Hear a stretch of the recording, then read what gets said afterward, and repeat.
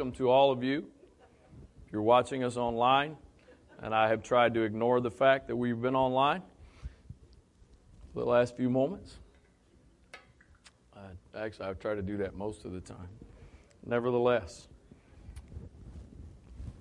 you can switch the iPad back on, please.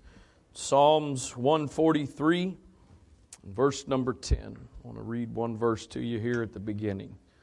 Teach me to do thy will, for thou art my God, thy spirit is good. Lead me into the land of uprightness. Let's pray. Praise God. Father, thank you for this opportunity to be in your presence again tonight.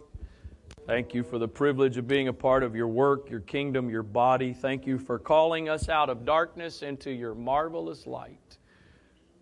I pray, God, that you would speak to us this evening through your word, that you would give us ears to hear, hearts to receive, that we would be open, not just what you want to say, but to what you might want to do in our lives.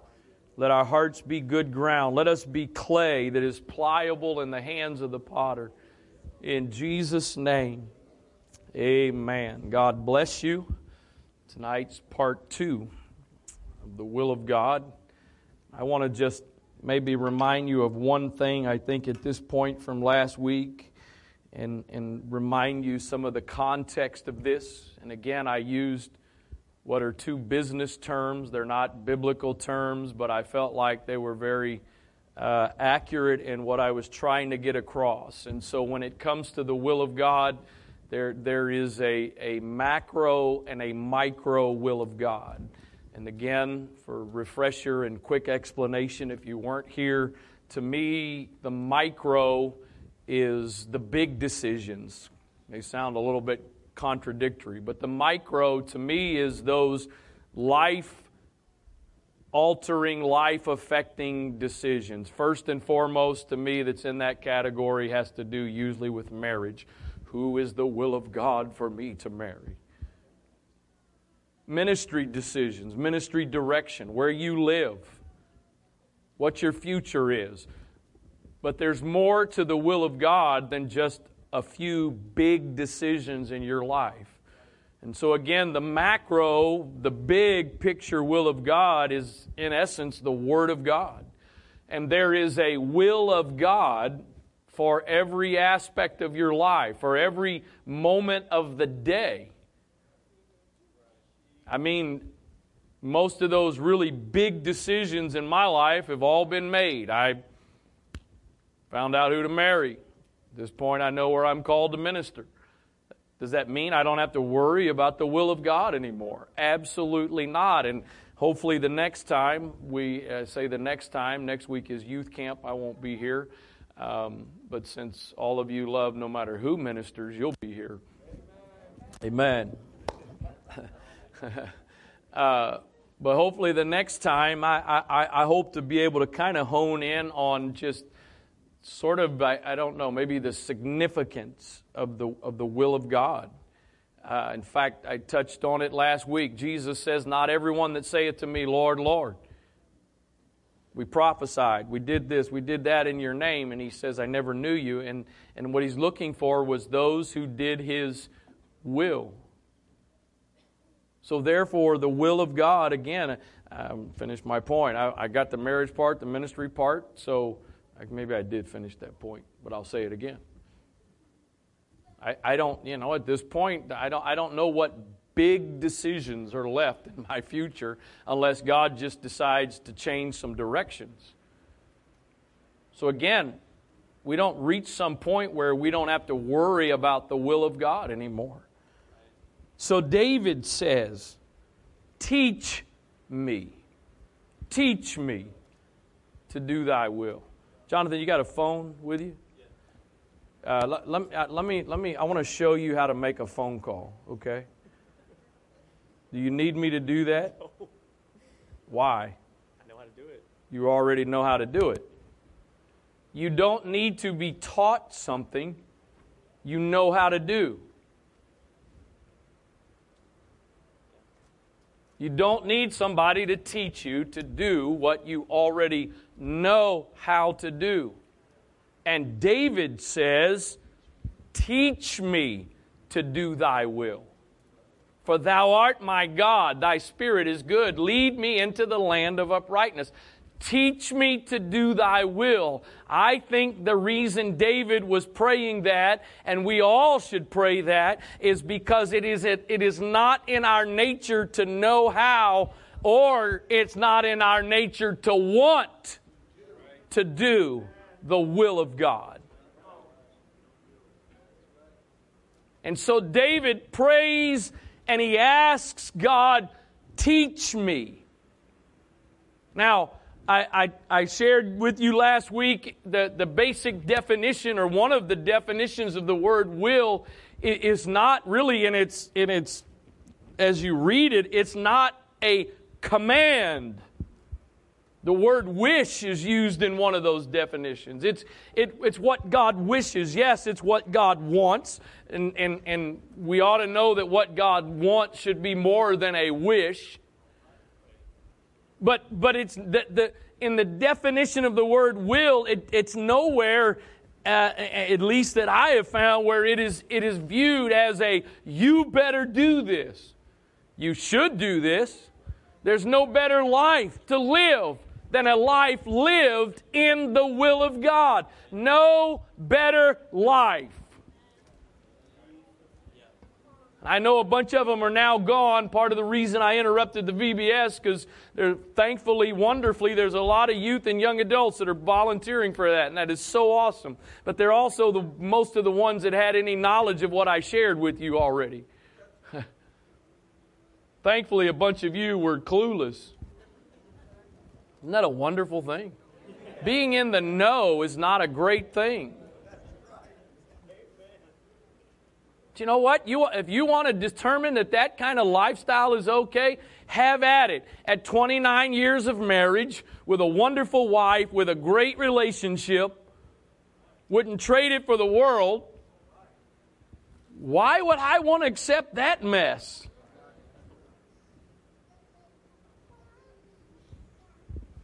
So he says, teach me. So I want you to watch this. God will not violate our will. Right? I don't know about you, but I think there are sometimes I kind of wish God would just go ahead and just twist my arm and because He's ultimately what He's wanting me to do is the best thing for me. But He doesn't do that. Yes, He deals with us through our circumstances. He does try to use things to get our attention. But at the end of the day, we actually can convince Him to leave us alone, and to eventually give us what is contrary to His will, because we are so persistent in wanting it. The children of Israel kept complaining and complaining and complaining about what they were eating in the wilderness. We want meat. That's what we had in Egypt. We want meat. And finally God says, okay, you want meat, you're going to get meat. And the Scripture says they got so much meat, it was coming out their nose.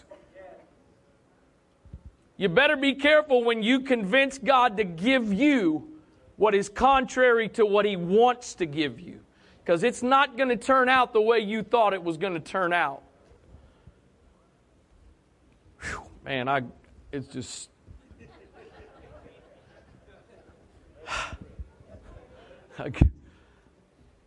So God won't violate our will, but I want you to see what David's request is, what this word teach is. The word teach, according to Strong's, it is a primitive root, properly to goad. By implication, to teach, the rod being an oriental incentive. It means to instruct. But I want you to notice the beginning of that. It is to goad. It's to poke. It's to push. So God, in His nature and who He is, will not violate your will.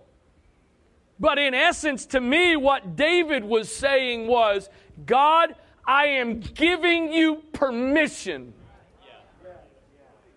I am giving you permission to do what you may not do in your nature without it.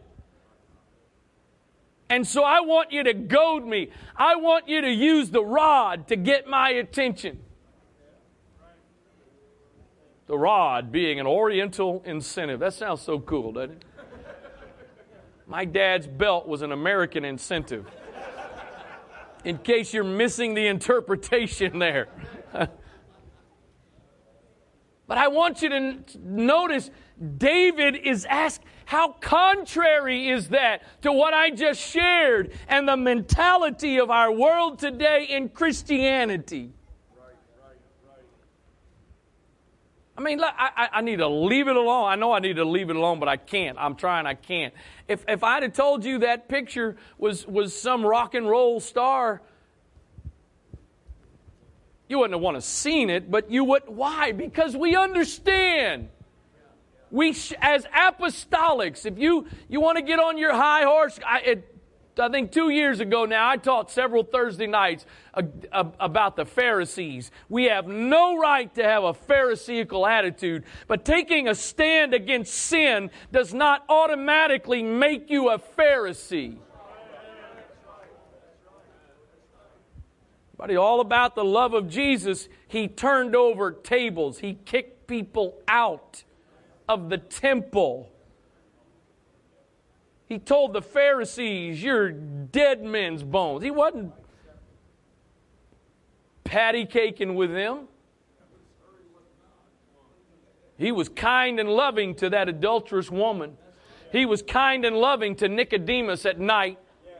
He didn't send word back to Nick. You know what? You go tell Nicodemus if he wants to talk to me, I'll meet him in the middle of the day tomorrow where everybody can see him. He didn't do that. You want to meet me at night, Nicodemus? That's where you are. And that's okay for you to be there. But when you're a disciple and you're a born-again believer, we don't meet at night anymore. We were having a discussion with a couple people at my house yesterday. Actually, it was a couple of these younger guys, and I'm not going to call names on this one.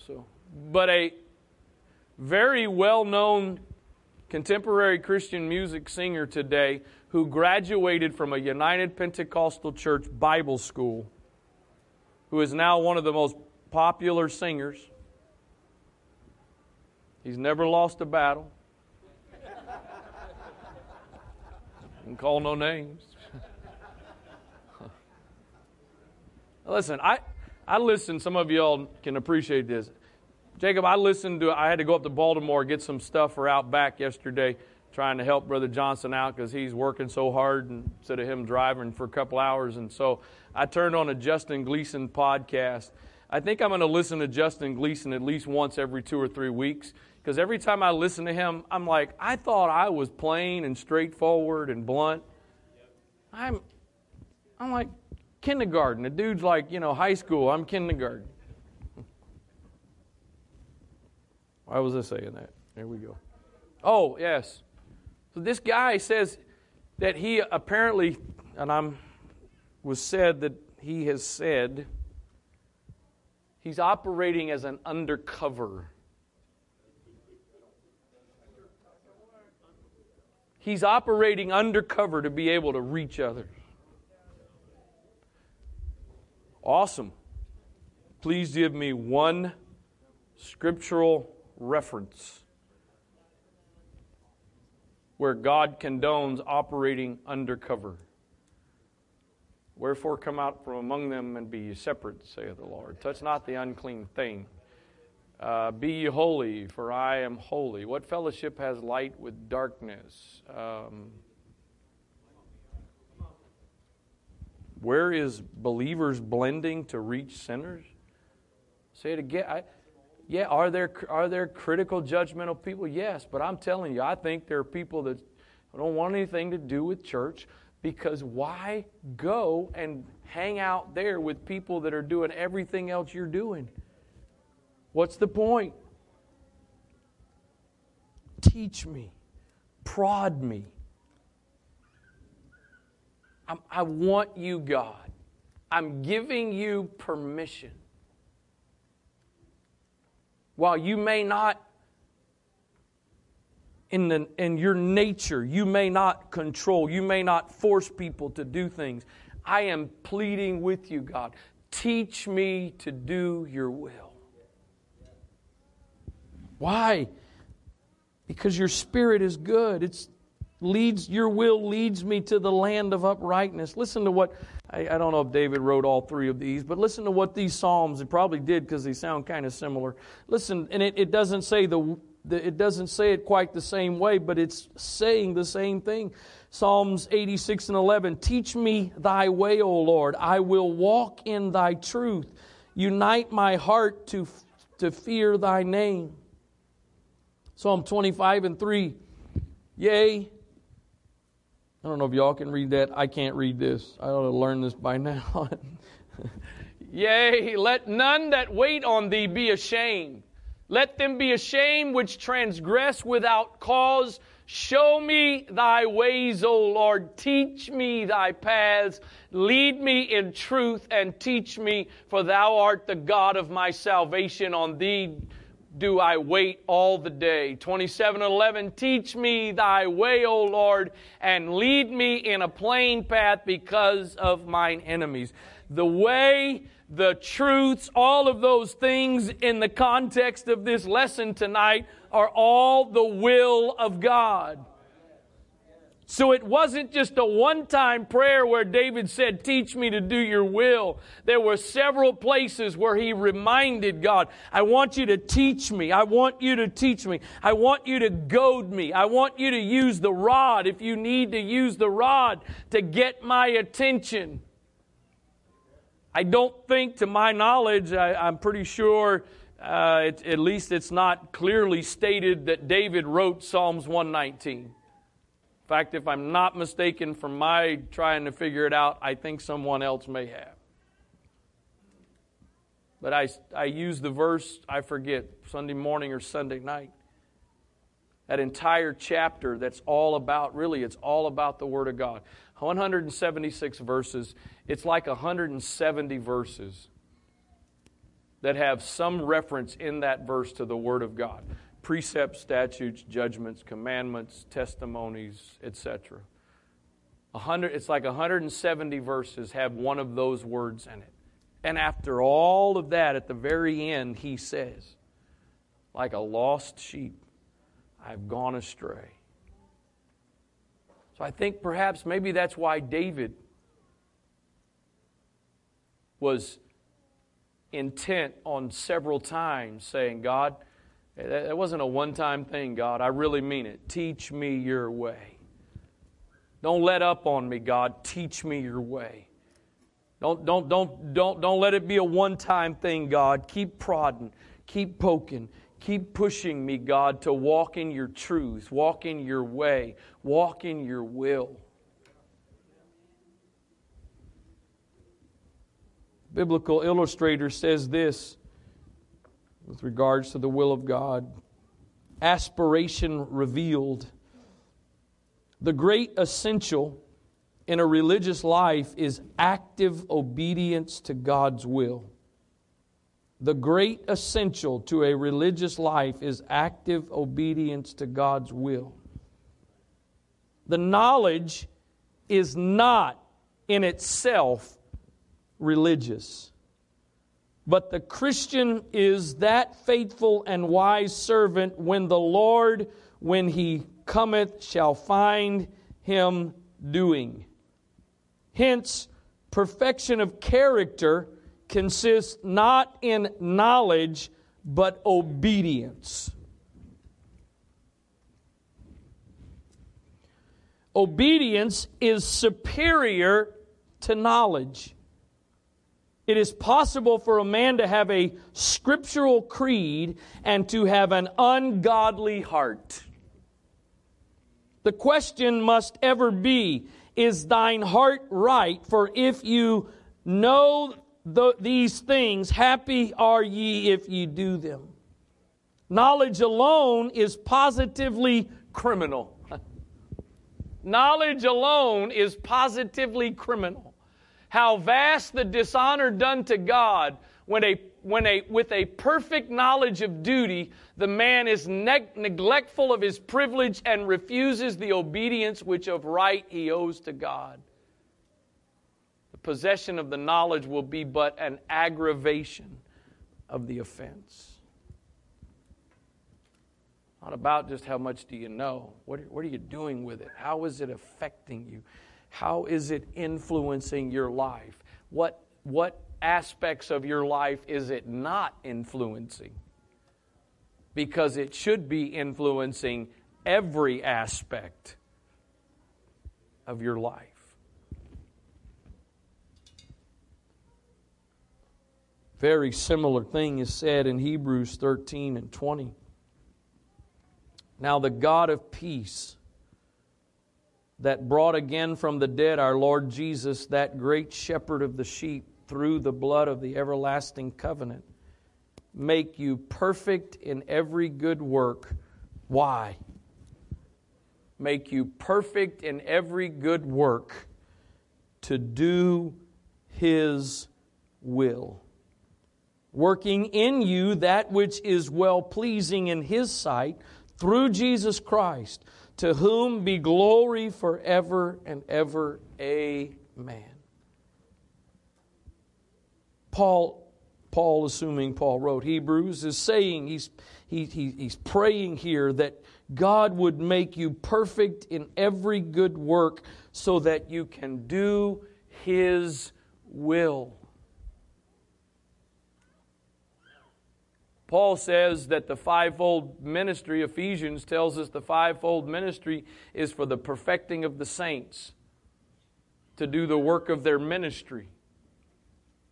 But here it says God's perfection is about you doing His will. The Amplified says it this way: strengthen, complete, perfect, and make you what you ought to be, and equip you with everything good that you may carry out His will, while He Himself works in you and accomplishes that which is pleasing in His sight through Jesus Christ the Messiah, to whom be the glory forever and ever, to the ages of the ages. Amen. So be it. The Message Bible says it this way: now I put you together, provide you with everything you need to please Him, make us into what gives Him most pleasure by means of the sacrifice of Jesus, the Messiah. All glory to Jesus forever and always. Oh yes, yes, yes. Let Him put you together, provide you with everything you need to please Him. Do we can we honestly say? I didn't say you, I said we. Can we honestly say that we are truly, genuinely concerned that in everything I do, everything I say, everything I think, that in everything I am pleasing Him? Everything. I don't know how we can involve ourselves in some of the things we involve ourselves in if we are truly cared about pleasing Him.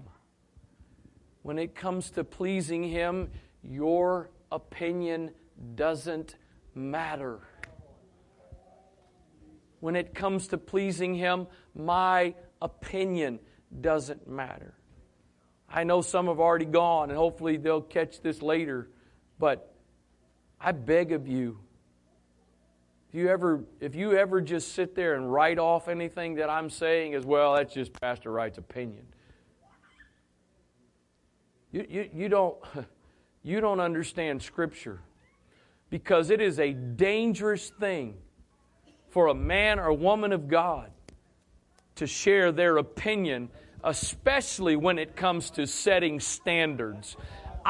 You can think what you want to think. The last thing in the world, not the last thing, one of the last things in the world I ever want to do is to say, preach or teach, you've got to do this when you only have to do this. Because I got to give account for that. The flip side is, to the best of my ability, I'm not going to tell you got to do this if this is what you got to do. It's a trick of the enemy to call saints to sit and critique what a pastor, a man or woman of God preaches and teaches and write it off. Just opinion. Do you know who always does that? The people that want to write it off as opinion are the people that disagree because it would mean they would have to change. I said it already. Everybody that's jumping to the defense of that photo, you mark it down. They got stuff they're hiding. Mark it down.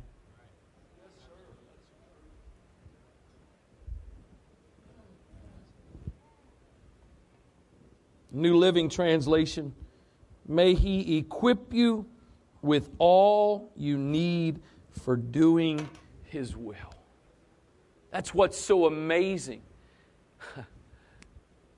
Naturally speaking, any of you ever, I can't think of an example offhand, so help me out. Any of you ever started a job, some kind of a trade type job, and you had to bring your own tools or your own equipment? Anybody? Several, look at that. We're giving you the job, but you got to bring the stuff to do the job. You know what's so amazing with God? Here's the job I want you to do. Here's what I'm calling you to do. Will you do it? Yes. Okay, awesome. Let me now give you everything you need to do the job. Not have to go earn it, not have to go deserve it, not have to go. I want to now empower you to do it.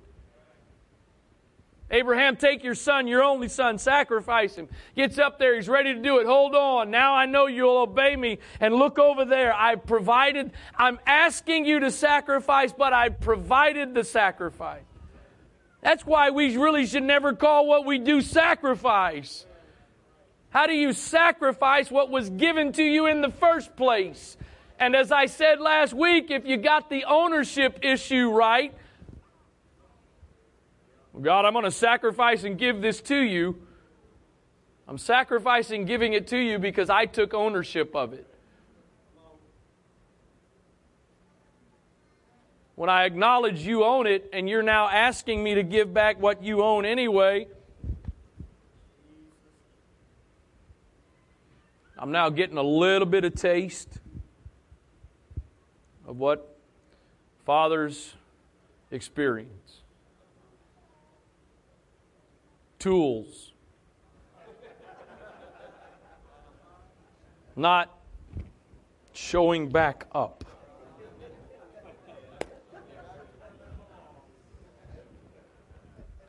Freely you have received, freely return.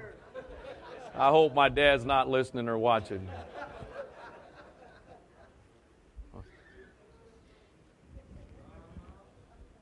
He said, I'm not going to make you figure out how to do what I'm calling you to do. I'm going to give you, and I'm not going to ask for it back. I'm not just lending it to you. It's now yours to use for the purpose I've called you to fulfill.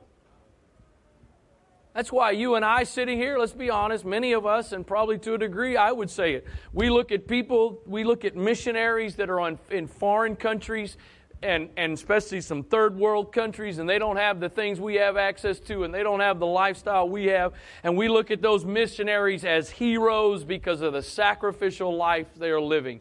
And if you ever talk to a true God-called missionary, some of them almost get offended with you if that's the way you approach them.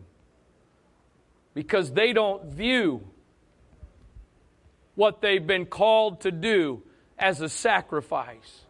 It's like the missionaries that were here a couple of weeks ago from Hungary. I got to tell you, if you're going to be called someplace, that would be an awesome place to be called. Because you are guaranteed everywhere you go, there are hungry people.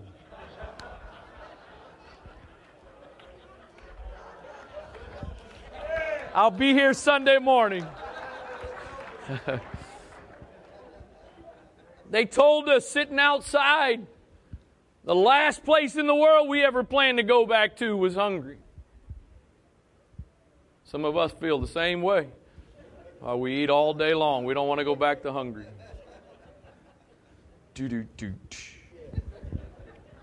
But now, consider it an absolute privilege. And also, now the attitude is they can't believe that they may have to be here until the end of next year before they can get back to where God... Why? Because they know who owns them. They're also committing to doing His will and understanding that everything He's done is to equip them to do His will.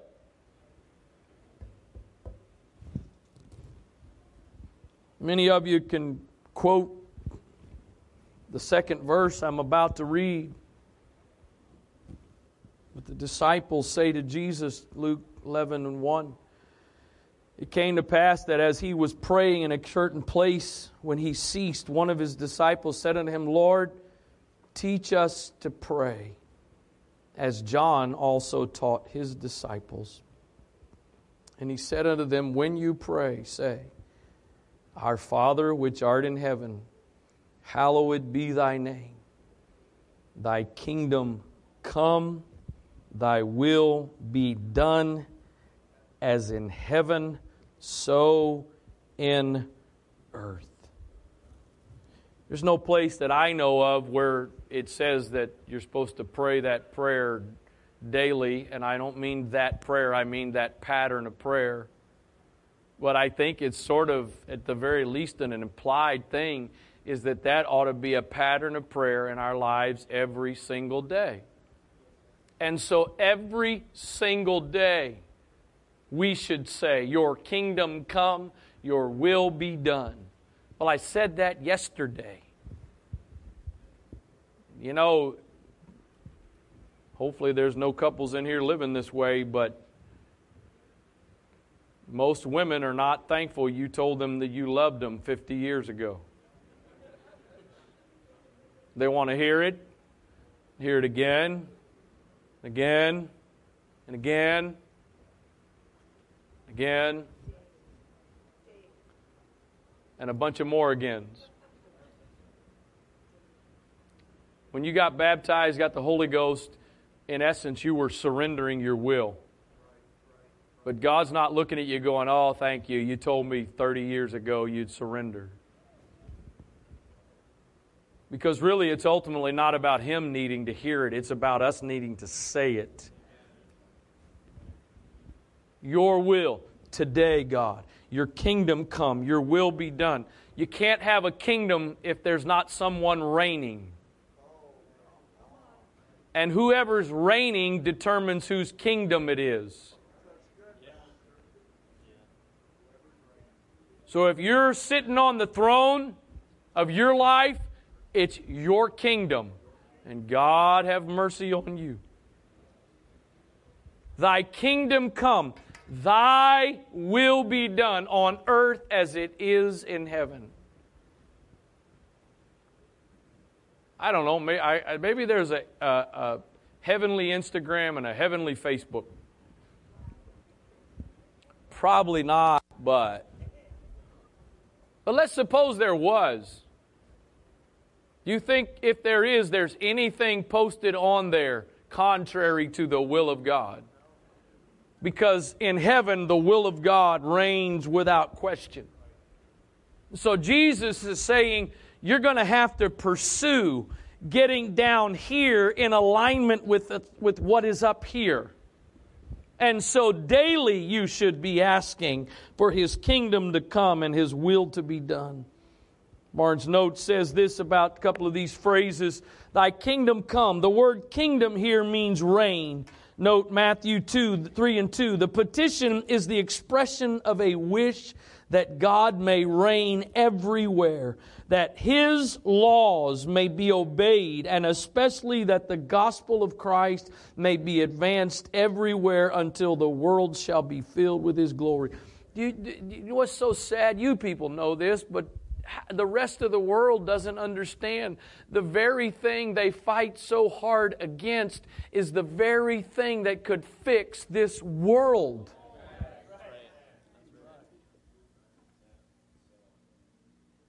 The laws of God that the world resists is the only hope to fix the world.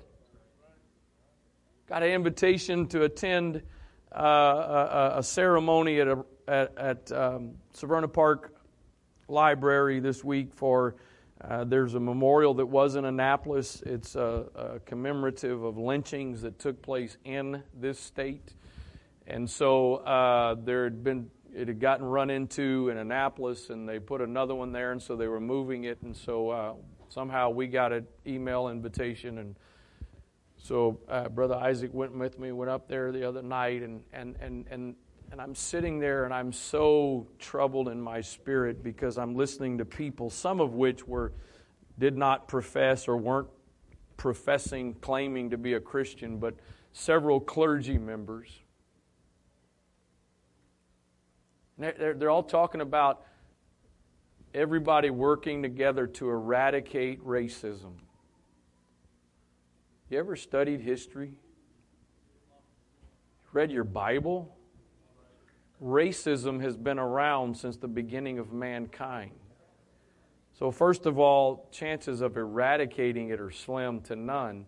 But secondly, the only potential of eradicating it is not from what some kind of natural social organizations can do. The only thing that can fix the racial problem of the world, it's not just America that has racial problems. The only thing that can fix you could sit here and talk to Brother and Sister Hrumchik. Is that close enough? Just close. If it's not, just be nice to me. But they can tell you about racism. Everybody wants to think America is just this worst place, and all it's everywhere, and it's been all throughout time. And please, I'm not justifying and condoning. Don't miss my point. But and they announced, they referenced, what sounded like some great organizations that were part of that and supporting and whatever. But you can't fix a heart issue with anything else but the great physician that fixes hearts. If we ever would let His kingdom come in this earth, wow. And it's the very thing that is fought against so much. Thy will be done. The will of God is that people should obey His law and be holy. I know that doesn't fit with this popular Christianity today, because what you do and how you live doesn't matter. Not sure what Bible you're reading. The will of God is that people should obey His law and be holy. The word will here has reference to His law and to what would be acceptable to Him.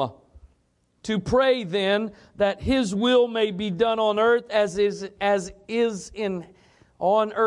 in heaven is to pray that His law, His revealed will, may be obeyed and loved. His law is perfectly obeyed in heaven, and His true children most ardently desire and pray that it may also be obeyed in the earth. And if you don't somehow reach the point in your life that making up your mind, if nobody else wants to do the will of God, if every other person around me wants to figure out a way to live outside of the will of God, I don't care. Teach me to do Thy will. The old song we used to sing, and every now and then we may bust out with it, just to walk with Him means everything to me. Just to know He's there. His hand is leading me.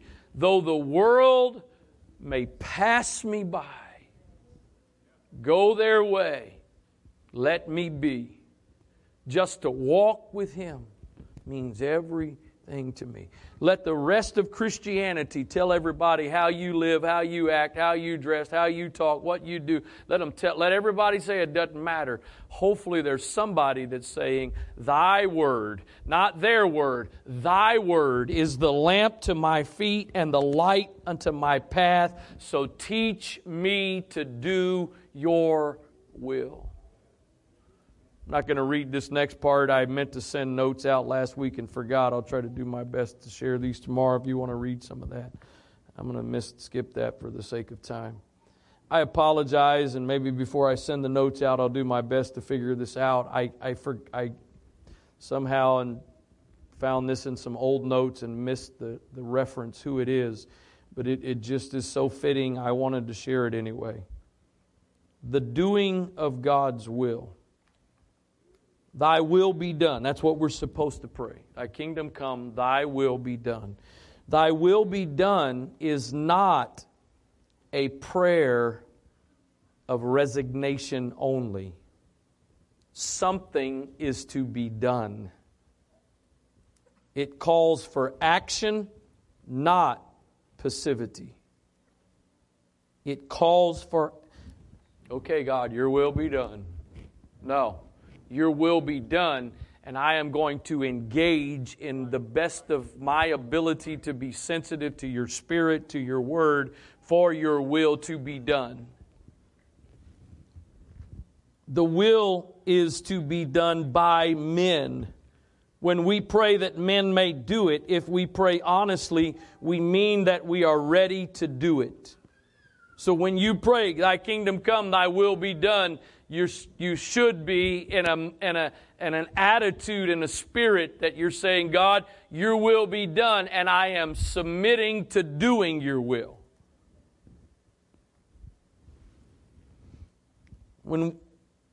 Are we doing it? Is what we have planned to do today just what we think is the will of God?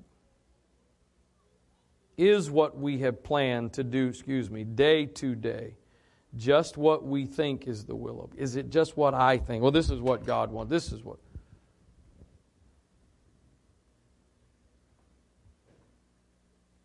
Teach me. Perfect me. Equip me, God, so that I can do your will, so that I can walk in your ways. I can follow your paths. I think it was the psalmist that said, show me the path of life. I was thinking, maybe I'll have to preach another message along the lines of being old-fashioned, and that's about being narrow-minded. There's some things that people mean them negatively, but I'm working more and more to embrace them as wonderful compliments. And being narrow-minded is one of those. I've heard it through the grapevine that apparently I'm a narrow-minded person. Well, first thing that comes to mind is broad is the way that leads to destruction, and many go that way. But narrow, straight is the way that leads to life everlasting. A week ago Friday, would like to make a resolution that we designated the worst traffic day in the history of Anne Arundel County. I don't know what was going on. It started at least as early as about 11:30, 12 o'clock. By 11:30, usually when 50 is bad and the back roads of St. Margaret's, usually for us, we can still go down College Parkway and then cut across, usually. By about 12 o'clock, I was Ubering last Friday. My wife was the passenger.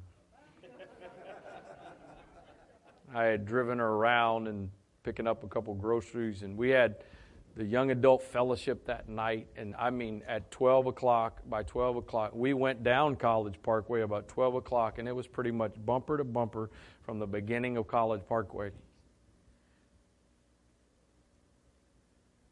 So in those types of situations, as I'm sure you do, and now with technology, it's a wonderful thing because you can try to figure out another route.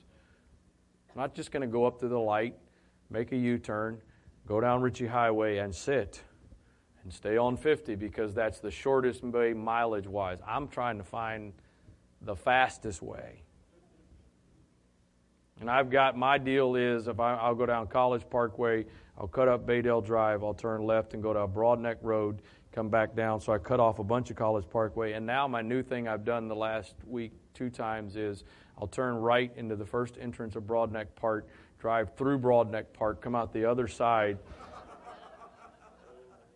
And one of the cars I was behind was like second now, so I cut off some time. There's absolutely nothing wrong with that. We got a couple of the McGuckians live out that way. McGurks live out that way. Maybe a few more. Of course, we're all harping and griping and complaining, and we're on this side of the bridge. We won't even talk about the Eastern Shore folks. They're like sitting there just like rolling their eyes at all of us complaining. So y'all forgive us for a moment as we gripe about how bad we have it. You know what? You want to figure out a quickest way, an easiest way for that? Have at it. No problem.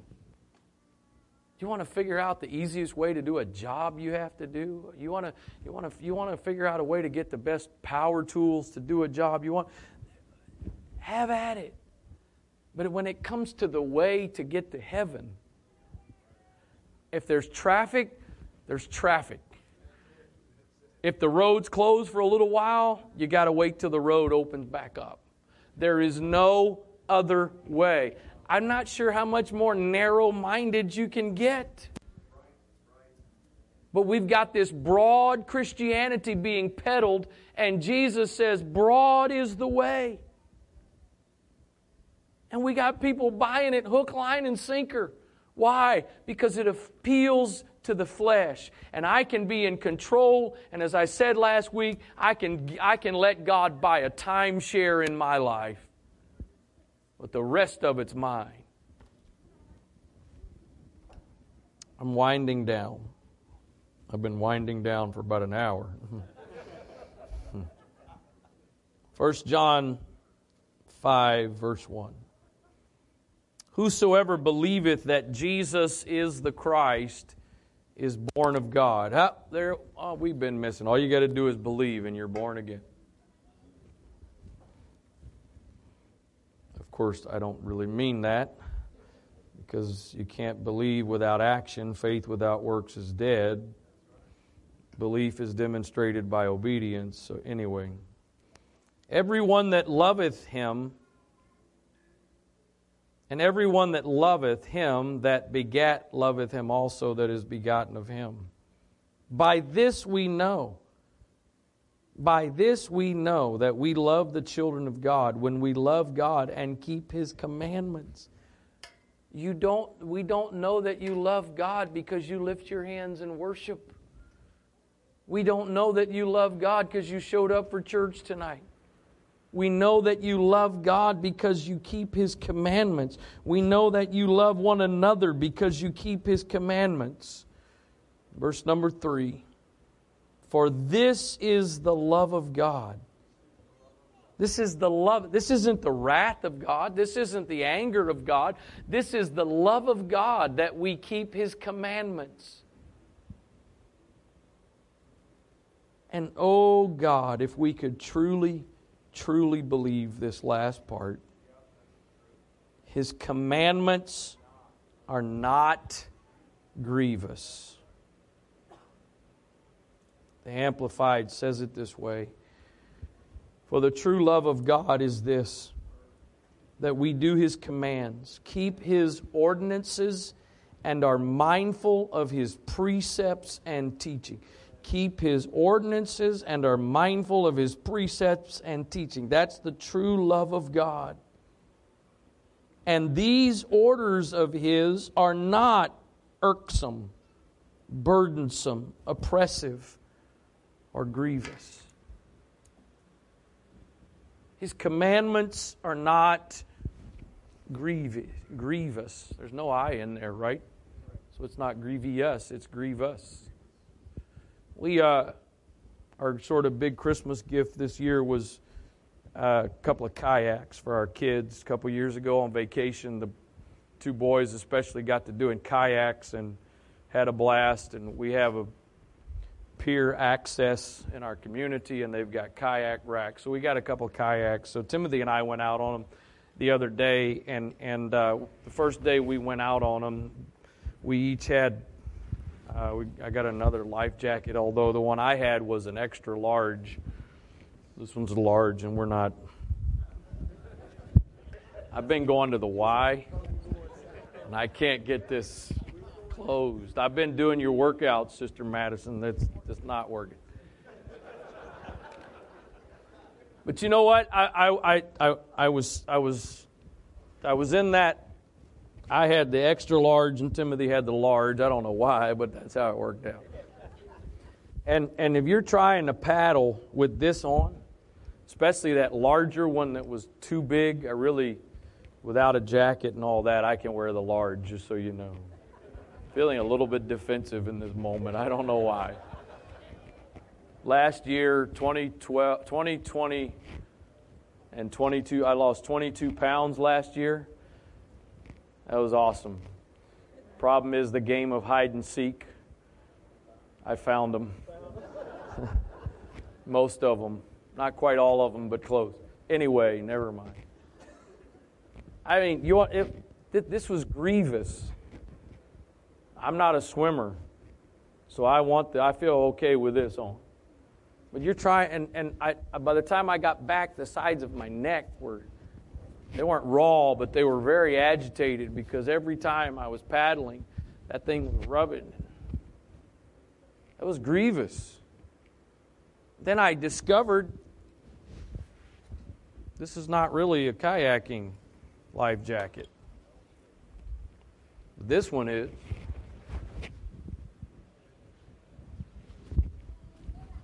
I tried this one last night, and guess what?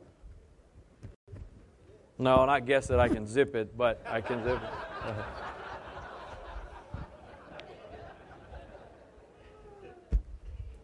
This was not grievous. I could paddle freely, wasn't rubbing the sides of my neck. It fit fine, and I knew I was secure. If you're feeling something's grievous, it's not that you need to get rid of a life jacket. If it's feeling grievous, it's probably because you bought it from the wrong person. Because while you think the enemy's ways may feel like they are free from being grievous, they are quite the contrary. But His commandments are not grievous. And they lead to abundant life. They lead to life and life everlasting.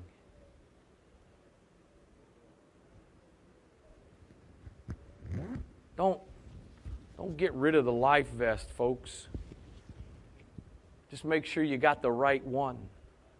Your will, living by your will, not the way to live. Oh, it may not feel grievous in the moment, but if you follow the path of your will, it will be. But if you'll follow His ways, teach me to do thy will. I don't know how to do it, God. Not only do I not know how intuitively to do your will, my fleshly nature resists doing your will.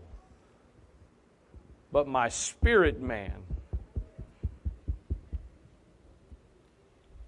has a desire for you to teach me to do thy will. Show me the path of life. To me, that really is just another way of saying, teach me to do thy will. I don't know if I'll get to this next time. I do, Lord willing, a couple more weeks I can, if the Lord keeps directing, a couple more opportunities to continue along these lines, if that's what the Lord chooses. There's a verse in one of Peter's epistles that makes it very plain. And hear me before I get a chance to teach it. I'm not teaching you tonight or last week that the will of God is just this 10-lane, freshly paved, no potholes, no speed limit highway of just smooth cruising. No. Just because you're doing the will of God doesn't mean you're just strolling through the park, everything. There are some times that you are doing the will of God and all hell is breaking loose in your life. Jesus told the disciples, get in the ship, go to the other side. They got in the ship in the will of God. They started sailing in the will of God. They intersected a storm in the will of God. That's the challenge. That's part of the challenge. It seems like through the years, anytime you ever have, it feels like this way, at least with young adults, that anytime you ever open up for questions and discussions, somebody wants to talk about, how do you know the will of God? Do you want to know what the part of the challenging part of the will of God is? If you're one of those rare people that God tells you every single detail of what to do and where to go and when to do it, do yourself a favor, do not tell us because we might beat you up before you leave. For the rest of us that are trying to just be sensitive to what we feel like the Lord is leading us to do, and we are not getting the booming voice from heaven telling us every step of the way, circumstances are a very challenging thing. Because sometimes the will of God will lead you down a path where all the circumstances fall right into place. Sometimes the will of God will lead you down a path where all of the circumstances are completely against you. And it's the will of God. So you can't say, well, the circumstances are good, it must be the will of God. Neither can you say the circumstances are good, it must not be the will of God. Because if it's the will of God, all hell's going to break loose. There may be some days where it's just all perfectly going along, but there's going to be days where it's difficult. So again, I think last week I kind of left, and last Thursday night or maybe in a couple of days or day or so after that, you've never preached or taught, pretty common thing, you rehash most of it for a day or two. Oh, I forgot to say that. Man, I should have said that.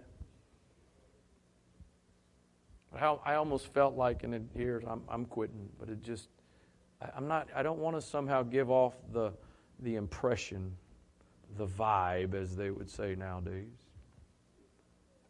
that doing the will of God is just wonderful. Everything. I'm not sick. I don't have any pain. All my bills are paid and extra money's in the bank and the car's running. The kids are behaving. The wife's behaving. All sorts.